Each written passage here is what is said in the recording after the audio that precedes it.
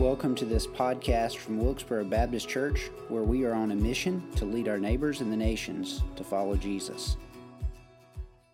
All right, we are looking at the subject of eschatology, and I mentioned last week we're going to do a variety of things. I gave a very broad overview last Wednesday night. For those of you that missed, it should be up as a podcast that you can download and listen to where you find podcasts if you missed last week. And then the next 4 weeks, let me share how I've broken this down. I've kind of given an overview, and then we're going to the very end and kind of starting over. And here's what I mean. We're going to talk about judgment and hell tonight, and that's really the final piece of the eschatology puzzle that we're going to look at. But I've chosen to put it here because it's a heavy topic. It's one that I think should undergird all the other things we talk about and think about, and I pray, my prayer is, based on the way we look at this tonight, that it will deepen our desire for people to come to know Christ, deepen our burden to pray, and then next week will be more encouraging. We'll talk about heaven and what we can look forward to as followers of Jesus. The week after that, we'll look at the millennial views and all the different options there and try to make sense of what we find in Scripture in those particular subjects. Let me remind you of the three overarching principles that we talked about last week. I'll just go through these quickly. One, the Hebrew linear view of history means that the world is advancing toward a particular telos or a particular end. I would say that you and I as Christians need to enlarge our perspective on the subject of what is to come, because we're dealing with thousands and thousands of years of biblical history of what is behind us. So instead of just seeing the eschatological positions as something that you and I need to focus our minds on for our lives, our situation, our circumstance, I think we need to broaden our view of that and remember that God spoke. This is the beauty of God, by the way. He can give us a book like the book of Revelation, and it be intensely, directly meaningful to the original audience 1,900 years ago. Right? It meant something for them. And for the last 2,000 years of history, the book of Revelation has been an encouragement and a strength to the church, and it still is a strength to the church today. And there are lots of things in the book of Revelation that we struggle to understand and interpret. And that was true 1,900 years ago, and that is true today. And yet God's Word proves faithful and encouraging, and has proven faithful and encouraging for 2,000 years, at least, of New Testament history and 3,500 years of entire biblical history. That should encourage us. That it was written to encourage people years ago, and it still encourages today. Let me also remind you of this. We would be wise to hold our eschatological perspectives a little less tightly than the other main doctrines of the Bible. There are a whole variety of positions. We'll talk about that in weeks to come. A general order of eschatological events. I've put this in just to kind of set our framework, what we're doing. Jesus' return, that is the parousia, when he comes back. That's the next thing we're waiting on, okay? We'll deal with that specifically in a few weeks. The resurrection, that's the resurrection of sinners to judgment. We'll talk about that a little bit tonight. It's the resurrection of saints to eternal reward, where body meets soul and God reunites us. That is what happens after the return of Jesus. The final judgment happens after the resurrection. We'll see that here in a moment in the book of Revelation. And then hell, or the lake of fire, final judgment, that topic that we're going to look at tonight, that is what happens after the final judgment, or at least the lake of fire happens after the final judgment. So that's the general order of eschatological events, and I'm kind of starting backwards. Instead of dealing with the return of Jesus and millennial views, we're starting at the end. Final judgment, we're going to look at tonight, we're going to look at heaven next week, and then we're going to look at the millennial views. So, several clarifying passages. I'm going to read these and just comment on them briefly just to make sure we're on the same page. Let's look at the last one first. Look at Revelation chapter 20 for a moment. This kind of sets the framework for where we are. It's the topic in your scripture. It may say the 1,000 years, which we'll deal with specifically in detail. I know you got some questions about that, so do I. We'll try to answer those in a few weeks. But if you will look at verse 4 for a moment. John said, I saw thrones, and seated on them were those to whom the authority to judge was committed. I also saw the souls of those who had been beheaded for the testimony of Jesus and for the word of God, who had not worshipped the beast or image and had not received its mark on their foreheads and on their hands. They came to life and reigned with Christ for 1,000 years. The rest of the dead did not come to life until the 1,000 years were ended. This is the first resurrection. Blessed and holy as the one who shares in the first resurrection. Over such the second death has no power, but they will be priests of God and of Christ, and they will reign with him for 1,000 years. That's where we want to be, by the way. We want to be participating in that resurrection, the resurrection to glory and blessing. Look at verse 7. When 1,000 years are ended, Satan will be released from his prison and will come out to deceive the nations that are at the four corners of the earth, Gog and Magog, to gather them for battle. Their number is like the sand of the sea. They marched up over the broad plain of the earth and surrounded the camp of the saints and the beloved city. But fire came down from heaven and consumed them, and the devil who had deceived them was thrown into the lake of fire and sulfur, where the beast and false prophet were, and they will be tormented day and night forever and ever. And I saw a great white throne, and him who was seated on it, and from his presence earth and sky fled away. No place was found for them. And I saw the dead, great and small, standing before the throne, and books were open. And another book was opened, which is the book of life. The dead were judged by what was written in the books according to what they had done. The sea gave up the dead who were in it. Death and Hades gave up the dead who were in them. And they were judged, each one of them, according to what they had done. Catch that phrase. They were judged according to what they had done. And death and Hades were thrown into the lake of fire. This is the second death, the lake of fire. And if anyone's name was not found written in the book of life, he was thrown into the lake of fire. So the final destiny of those who have not come to faith in Jesus is eternal separation from God in the lake of fire. Hell, as we think of it today, the place of judgment or the place of waiting, that's going to be death and Hades. That place is going to be thrown into the lake of fire permanently. So that's what the book of Revelation teaches. So it's an important passage of Scripture for us thinking about the final state. There are plenty of other places that we could look that teach on that. Let me look at two more. 1 Corinthians 3 is a passage relating judgment. Paul talks about it with relation to the judgment that Christians will face, or a type of judgment that Christians will face. Look at verse 10 of chapter 3.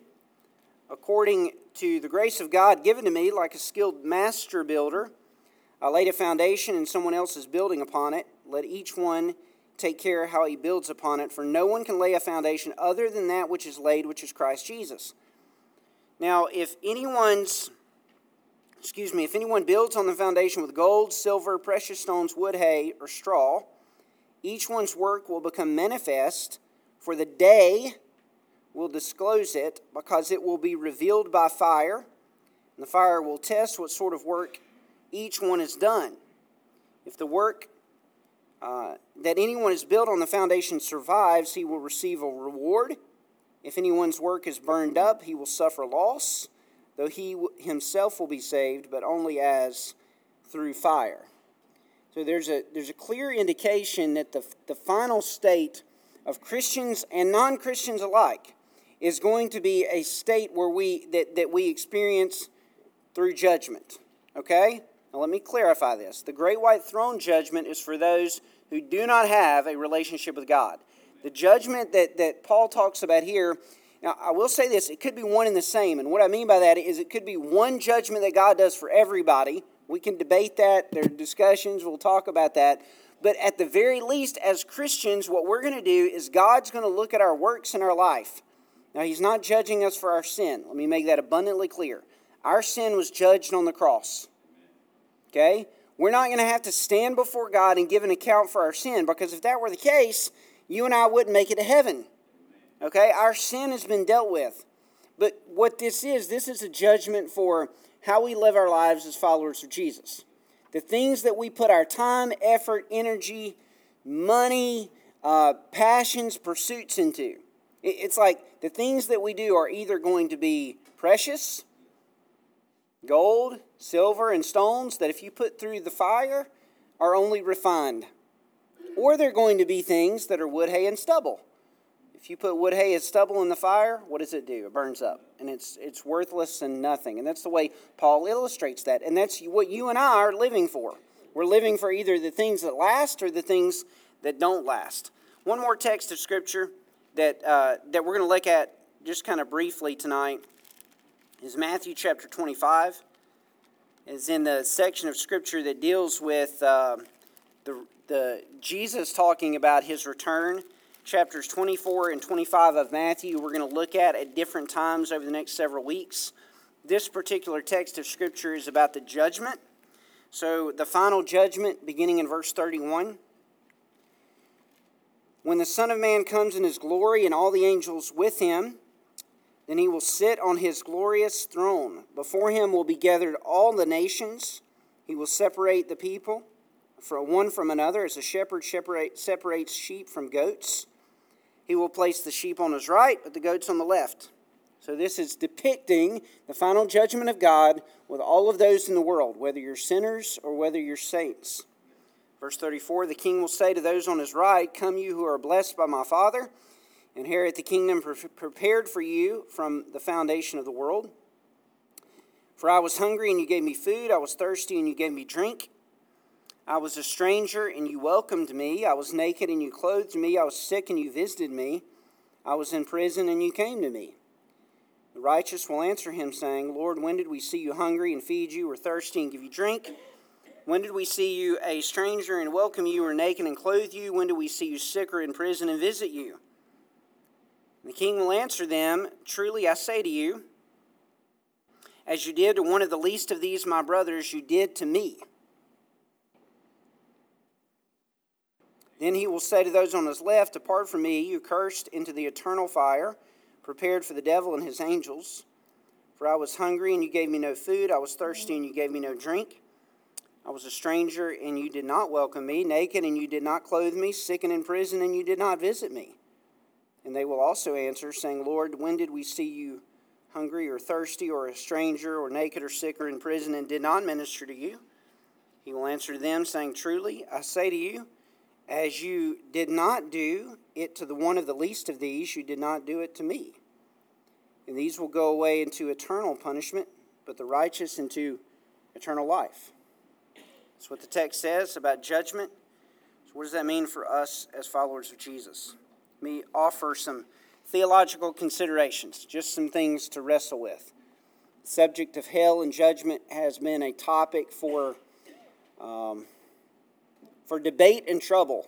And I mean that in a as careful a way as I can say that. It is a troubling topic. It's one that should challenge us.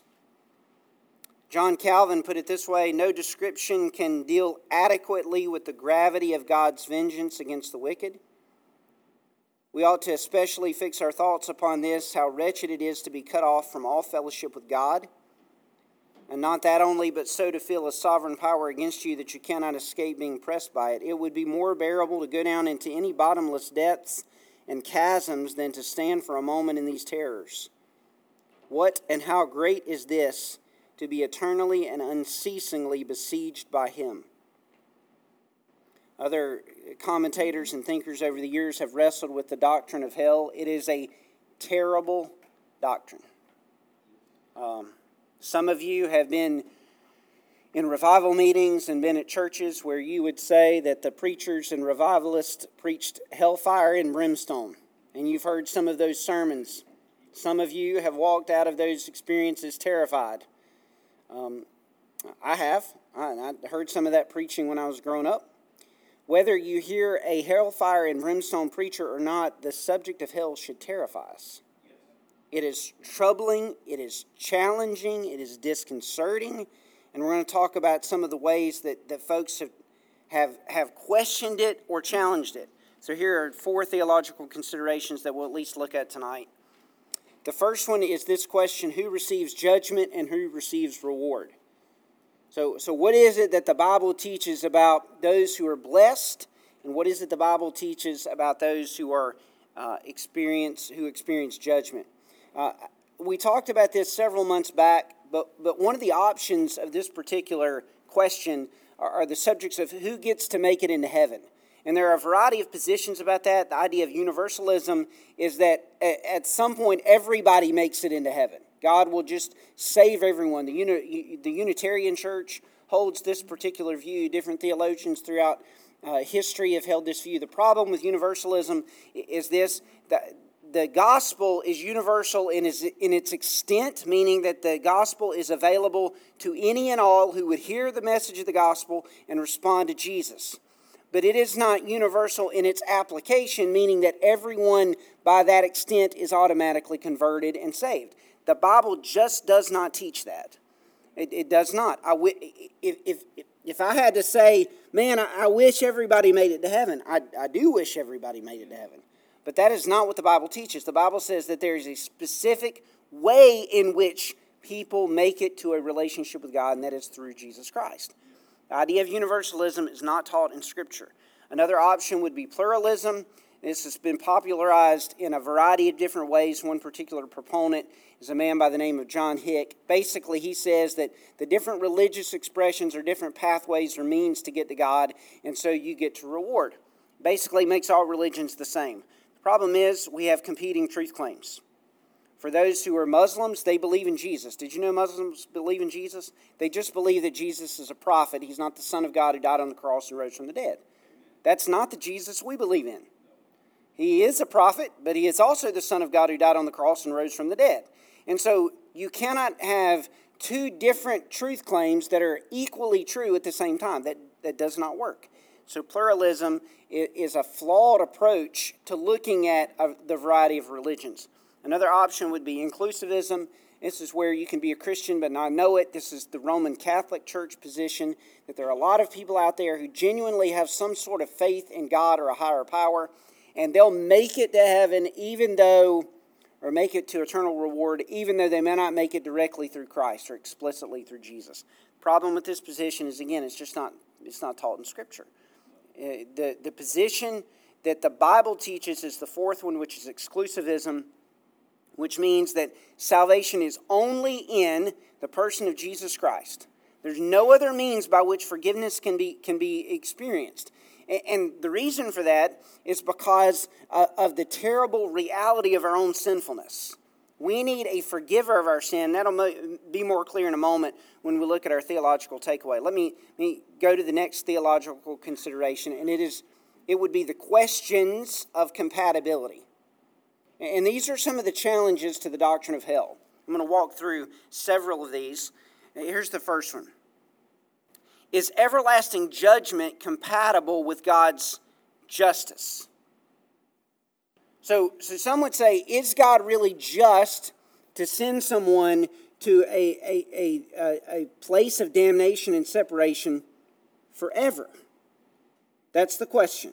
And some have questioned, hold on a second, if God is really just, does eternal separation have to be eternal? I mean, why couldn't it just be partial or temporary or for a period of time? And there's some different ideas there. Well, here's the reality. God is perfectly just.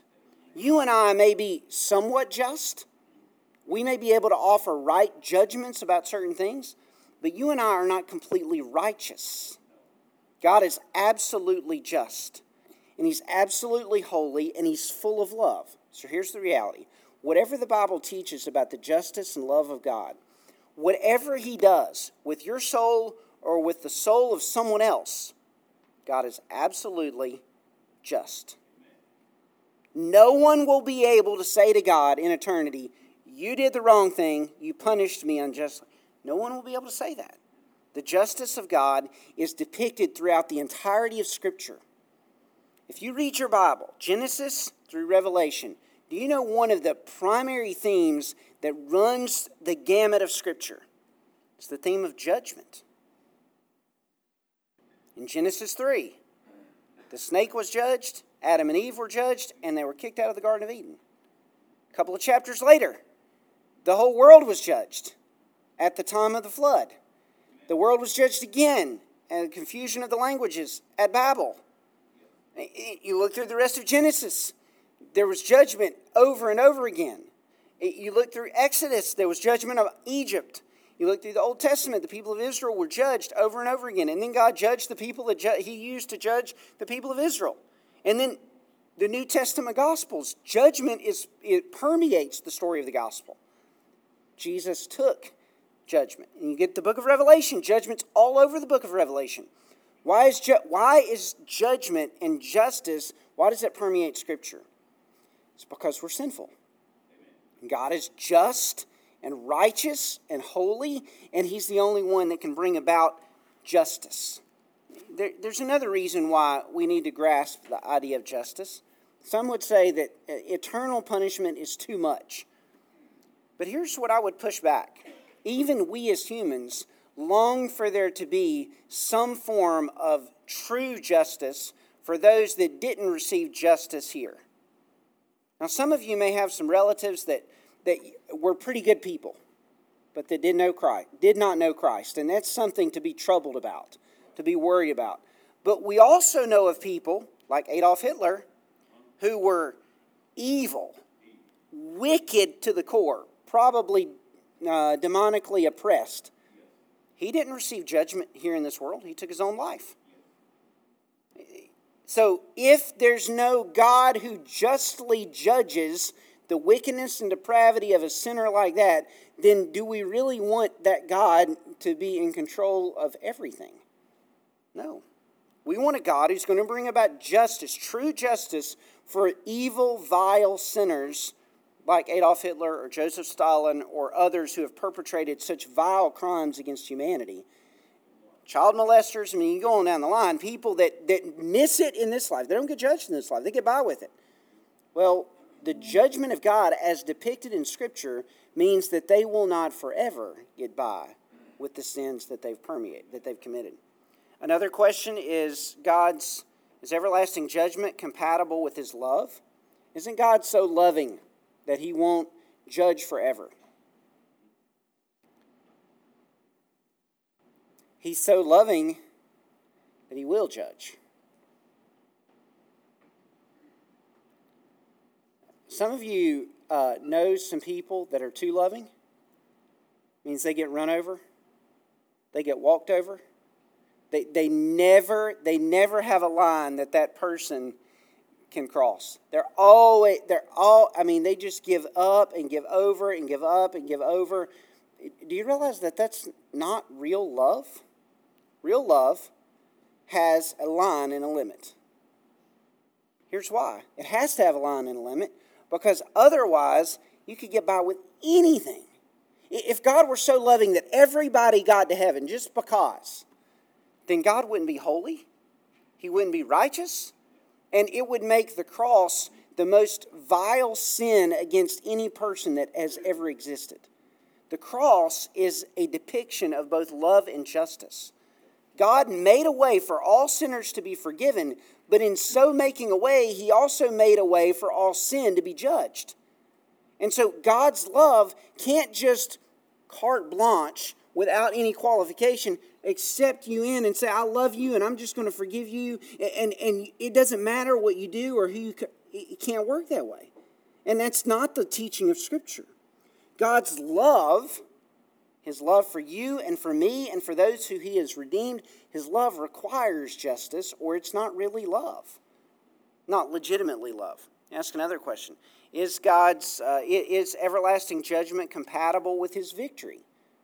Now, one of the things we're going to talk about over the course of the next several weeks on Sunday mornings is the concept of the kingdom of God. Let me say this outright. God rules. Okay? God reigns. He is in charge in our world. You may say it doesn't look like it. Well, He is in charge. And one day, what the book of Revelation teaches is that His rule and reign, He is going to become the King of the kingdoms. The kingdoms of this world, the book of Revelation says in chapter 11, the kingdoms of the world have become the kingdom of our Lord and His Christ. There's coming a day when He's going to set up a rule and reign over all things. And His judgment is an aspect of His victory. It's a declaration of His victory. God wins by bringing about judgment into our world upon sinners and upon wickedness and upon depravity. Some might have questioned, is everlasting judgment compatible with His grace? Grace is unmerited favor. If God is so full of grace, why in the world doesn't He just show grace to everybody? Again, blanket grace. He did show grace. Jesus Christ is the perfect depiction of grace. The book of John says it this way: He is full of grace and truth. Grace comes through Jesus. God offers, and this is for any person on planet Earth. I want you to hear this. It doesn't matter what you have done. 1 Corinthians 6, and such were some of you. It does not matter what you have done. It doesn't matter who it is on planet Earth. There is grace available. But God is the one that defines how you come to that grace. Otherwise, it wouldn't be grace. Otherwise, it would be some kind of earned way into an expression of salvation. God makes grace possible for anyone, but He makes it possible through Jesus Christ. He's the one that organizes, that has orchestrated and articulated the means by which grace is accepted. And if grace is received by us, then it means for those that don't receive grace, there's got to be some kind of consequence or result. And according to Scripture, that consequence or result is judgment. Let me give you another theological consideration, something that's come out over the years. It's the subject of annihilationism. It's on the screen if you want to write it out. This is the idea that essentially those who suffer separation from God are eventually destroyed. Meaning that they may exist in punishment for a period of time, but then eventually everything that they are is wiped away. And it interprets the section of Scripture. There are a couple of places in the Gospel accounts where there's the idea of hell or eternal life or eternal damnation rather being a destruction. And that word is used. And it's a very literal interpretation of destruction, meaning that it goes away, that you go away. One particular proponent over the years of this particular perspective was a thinker by the name of John Stott. I actually wrote my doctoral dissertation on John Stott. He was an Anglican pastor and thinker. He was a close friend of Dr. Billy Graham. They worked together with the Lausanne movement and some other things back in the 60s and 70s. John Stott held to annihilationism, and primarily because he struggled with the concept of hell. Here's one of the ways that he said this. Emotionally, I find the concept of hell, that is eternal separation, I find the concept intolerable and do not know how people can live with it without either cauterizing their feelings or cracking under the strain. But our emotions are fluctuating, unreliable, guide to truth, and must not be exalted to the place of supreme authority in determining it. He went on to write, when Scripture teaches, I believe, although with tears, that the wrath of God on evil, torment of the unsaved during the intermediate state between death and resurrection, and the fearful weeping and gnashing of teeth, when judgment is pronounced and the unsaved learn their fate, he said, I also affirm, and I think as anyone, that it is a dreadful thing to fall into the hands of the living God. And to struggle with the topic of eternal punishment. He goes on to say, the debate concerns not the eternity, but the nature of the punishment, whether the wicked will endure conscious torment forever or be annihilated forever. Now, the reason John Stott came to this particular position is because he wanted to hold a high view of Scripture. He did in most of his theological kind of positions. He held a very high view of Scripture. You looked at it, you read it, and he said, this is terrible. The doctrine of hell is terrible, especially hell as eternal separation from God. Folks, it is terrible. It's probably the hardest and heaviest thing that the Bible talks about. The reason John Stott struggled with this position so much is because his father never converted. He died, to John Stott's knowledge, without Christ, while John Stott was on a preaching tour out of the country. And so, personally, he wrestled with his father never put his faith and trust in Jesus, and John Stott wanted to not believe that his father was suffering an eternal punishment, like in the sense of judgment forever and forever. I'll be honest with you, that is a position that is, what's the word? Potentially enticing. Right? It's just not biblical. The Bible does not say anything of the sort. Matthew 25, the passage of Scripture we read. 46, these will go away into eternal punishment, and the righteous to eternal life. Jesus' own words. If it's life eternal, it's punishment eternal. The exact same word means the exact same thing, punishment that is eternal. Annihilationism is just not taught in Scripture. Fourth theological consideration is the idea of conditional immortality. That is, there's a similarity with annihilationism. Conditional immortality is that only those who believe in Christ are granted life eternal, meaning that our humanity is immortal based on the blessing and gift of God. Immortal in the sense that we live forever. Again, the problem with conditional immortality, as much as it tries to make sense of the doctrine of eternal damnation, the problem with it is quite simply the Bible does not teach it, at least teach it in a way that we can count on that to be the hope. That those of us that are in Christ will live forever, but those who are dead apart from Christ will at some point not exist in separation from God. I mean, let's look at some takeaways and try to make some sense of this. Here's the first one, and this is, in some ways, the most important one. To ignore the biblical doctrine of hell is to misunderstand the holiness of God and or to minimize the depth of human sin. So here's the issue, okay? People are not separated from God forever because they didn't hear the gospel and respond to Jesus. People are judged for their sin because they are sinners. The issue in Scripture, from Genesis 1 all the way through the book of Revelation, is that humans, us, we are sinful in our will, in our choices, in our behaviors, in our desires. And the entirety of Scripture testifies to this. The book of Romans, Paul talks about this clearly. Jews are sinners, they had the law. Gentiles are sinners, they didn't have the law. All have sinned and fallen short of the glory of God. Doesn't matter what background you come from, what your parentage is, what your heritage is, what your belief system is, where you grew up, where you were born, what church you go to, what mosque you attended, what religious expression you came from. Every single person born into the world is born into sin. And the issue of judgment is not about opportunity or what we've heard or what we've responded to. The issue of judgment is about whether or not we're sinful. And the reason that matters is because we, as humans, we undercut the doctrine of God's holiness. We minimize it or misunderstand it. We don't think about God being as holy as He is. Folks, I just want to tell you something. God is more holy than you and I can ever dream or imagine. When we stand in the presence of a holy God, we're not going to walk up to Him and give Him a fist bump.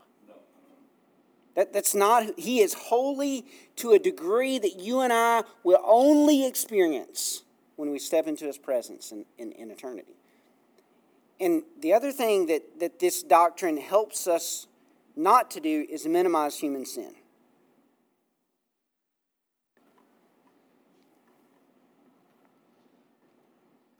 We talk about having an affair when God calls it adultery. We talk about shading the truth when God calls it a lie. We talk about, I just spoke out of turn. When we spoke in anger, we find it very, very easy as humans. What do? We minimize. We make ourselves sound a whole lot less bad. But heaven help the person that cuts us off in traffic. Heaven help the person that wronged us. Heaven help the person that lied against us, because, man, they are terrible sinners. A little bit of levity doesn't hurt in a heavy topic like this. One of the things I do when I talk to kids, about receiving Jesus, I ask them if they know they're sinners. And every kid with a sibling knows that their siblings are sinners. And the ones that I know have come to know Jesus realize that they are too. Listen, we cannot minimize human sin. The problem with our children and grandchildren, the problem with our neighbors, the problem with the nations who haven't heard the gospel is not primarily that they haven't heard the gospel. That matters. They need to hear the gospel. The problem is that they're sinners. And the only means by which forgiveness can happen is through the grace of Jesus Christ and the forgiveness of God. So we cannot minimize human sin, and we cannot misunderstand the holiness of God. Let me give you a second takeaway. It's the worship takeaway. The doctrine of hell depicts the holy wrath of the one true God. It invites, I put in parentheses, it demands reverential fear. Jesus said it this way. Do not fear those who kill the body, but cannot kill the soul. Rather, fear him who can destroy both body and soul in hell.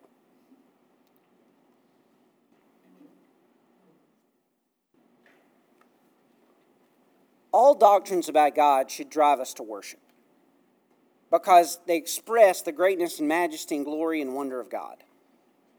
The doctrine of judgment and the doctrine of hell should cause us to fear God. Not in the sense that we should cower, in the sense that we should cry tears of joy. See, you and I will not experience the judgment of God if we're in Christ, because Christ experienced the judgment of God for us. A God that will do that for us is a God to be adored, a God to be worshipped, and a God to be feared.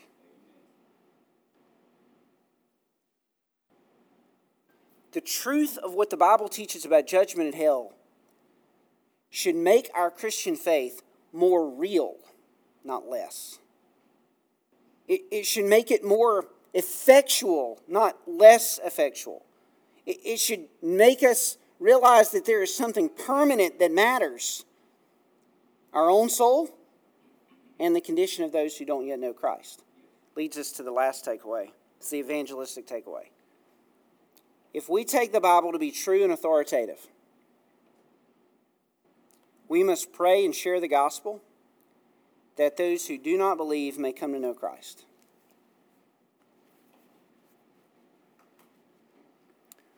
For more than a year now, we have looked at different doctrines of Scripture. We started with the doctrine of the authority of Scripture. We spent about 9 or 10 weeks working through that set of doctrines. You can go back and listen on our podcast if you didn't catch all of that. But as you're sitting here today, as you hear me and Pastor Tad preach, as you hear Sunday school classes teach, as you hear Bible studies, women's and men's studies that talk about the teaching of Scripture, we come to that with a sense of humility that God knows what He's talking about. We surrender to the truth that God has said, and we submit to His authority. Okay? If that's what we believe, and we believe that the Bible teaches that there's forgiveness for those in Christ, and that there's judgment for those who don't know Christ, then we are too silent. The doctrine of hell and judgment should drive us to our knees in prayer. It should drive tears to our cheeks for those who don't yet know Christ. And it should open our lips to tell the gospel to those who are lost. It is too drastic a doctrine for us to just sit in church haphazardly and apathetically without it permeating the way that we communicate the love of Christ and the goodness of God to others. There's a story that kind of gets at this. Maybe you've heard it, maybe you haven't. It's happened a little more than 10 years ago. The comedy act or illusionist act, Penn and Teller. Penn Jillette is an atheist, does not believe at all in God. After one of his shows, a gentleman came up to him and he said, "I'm a businessman. I'm not crazy. I'm proselytizing. I want you to know about my Jesus." And he handed Penn Jillette a Bible and it had some kind of a note in it. And here's Penn Jillette's comment. Atheist, non-believer, here's what he said. "It was really wonderful. I believe he knew that I was an atheist, but he was not defensive. He looked me right in the eyes, and he was truly complimentary. It didn't seem like empty flattery. He was kind. He was nice. He was sane. He looked me in the eyes and talked to me and gave me this Bible. And Penn Jillette goes on, and he said this in an interview that he posted on the internet. He said, "I don't respect it at all if you believe there's a heaven and hell and people could be going there to eternal life or whatever, and you think it's not worth telling them because it would make it socially awkward. And atheists who think that people shouldn't proselytize, just leave me alone, keep your religion to yourself." He said this, "How much do you have to hate somebody not to proselytize? How much do you have to hate somebody to believe that everlasting life is possible and not tell them that? If I believed beyond a shadow of a doubt that a truck was coming at you, and you didn't believe it, and that truck was bearing down on you, there's a certain point at which I tackle you. And this is more important than that." That's an atheist commenting on someone who was trying to tell him about eternal life. Not everybody feels the way Penn Jillette does. I'm sure you've been around folks that have shut doors in your face, don't have any interest in hearing the gospel. I have. I've talked to those folks. But if the Bible does teach that there is eternal life and eternal judgment. If you and I believe that, and folks, we must not remain silent. It's the bottom line. We must not stop praying. It's not our job to save and convert. I've got friends of mine that I set up appointments with, I sit down and talk with. I've talked with them more than once, and I want them to know Jesus. If I could change their heart, believe me, I would have already done so. Yeah, I can't change their heart. That's because God's the one who saves. But I'm not going to stop talking to them. I'm not going to stop praying for them. Neither should you. Here's what I'd like to ask of you as we finish out tonight. I would like this talk, this lesson tonight, to kind of undergird the way we think about everything else with regard to eschatology. Sure, how we get to the final judgment, what we make sense of that, absolutely. We need to understand that. We need to be encouraged by it. We need to be challenged by it, and we're going to work through those things over the next few weeks. I know you came in with some questions. Some of you have got some questions about how are all these things going to work out. You've listened to the Jack Van Impe's and the David Jeremiah's and people in the Read the Left Behind series and some of those things. And how is it that really the final pieces of the puzzle are going to play out? Those are important questions. We're going to try to talk through some of those. But when all is said and done, the only thing that ultimately matters for you and for me and for everybody else in the world is whether or not we're going to be resurrected to eternal life or resurrected to eternal judgment. How we get there, it matters, but it matters less than the final place of where we get. So here's what I'd like to ask you to do. I would like to ask you just to make more time to pray for those who don't know Jesus. To stop delaying making that appointment with that person. Call them up tonight, shoot them a text message and say, "Hey, let me take you to coffee or lunch. I just want to tell you something that God's done for me." Stop waiting. You say, "How do I do that? How in the world do I tell someone about Jesus?" You just do. You just do. You just look them in the eyes and you tell them there's a God who loves them. You say, "I want you to know the same Jesus that I know." Are they going to come to know Jesus in that moment? I don't know. Maybe not. But I tell you what, if you make that appointment and you talk to them and you tell them that Jesus loves them, guess who's not going to bear the weight of their decision? You're not. C.S. Lewis put it this way. He said, there's not going to be a person in hell that didn't really choose to be there. Here's the bottom line. You're either going to choose to surrender to God and walk with Him, or you're going to choose to build your own kingdom and do your own thing. Everybody in this world that has not chosen God has chosen themselves. That's heartbreaking. That is devastating. But they're not there because God made that decision for them. They're there because they made that decision for themselves. Our job is to invite them to know the Jesus who offers them salvation and forgiveness, and not eternal judgment, but eternal life. We'll talk about the encouraging part of that next week. Thank you for listening to this podcast. Remember to like and subscribe wherever podcasts are found.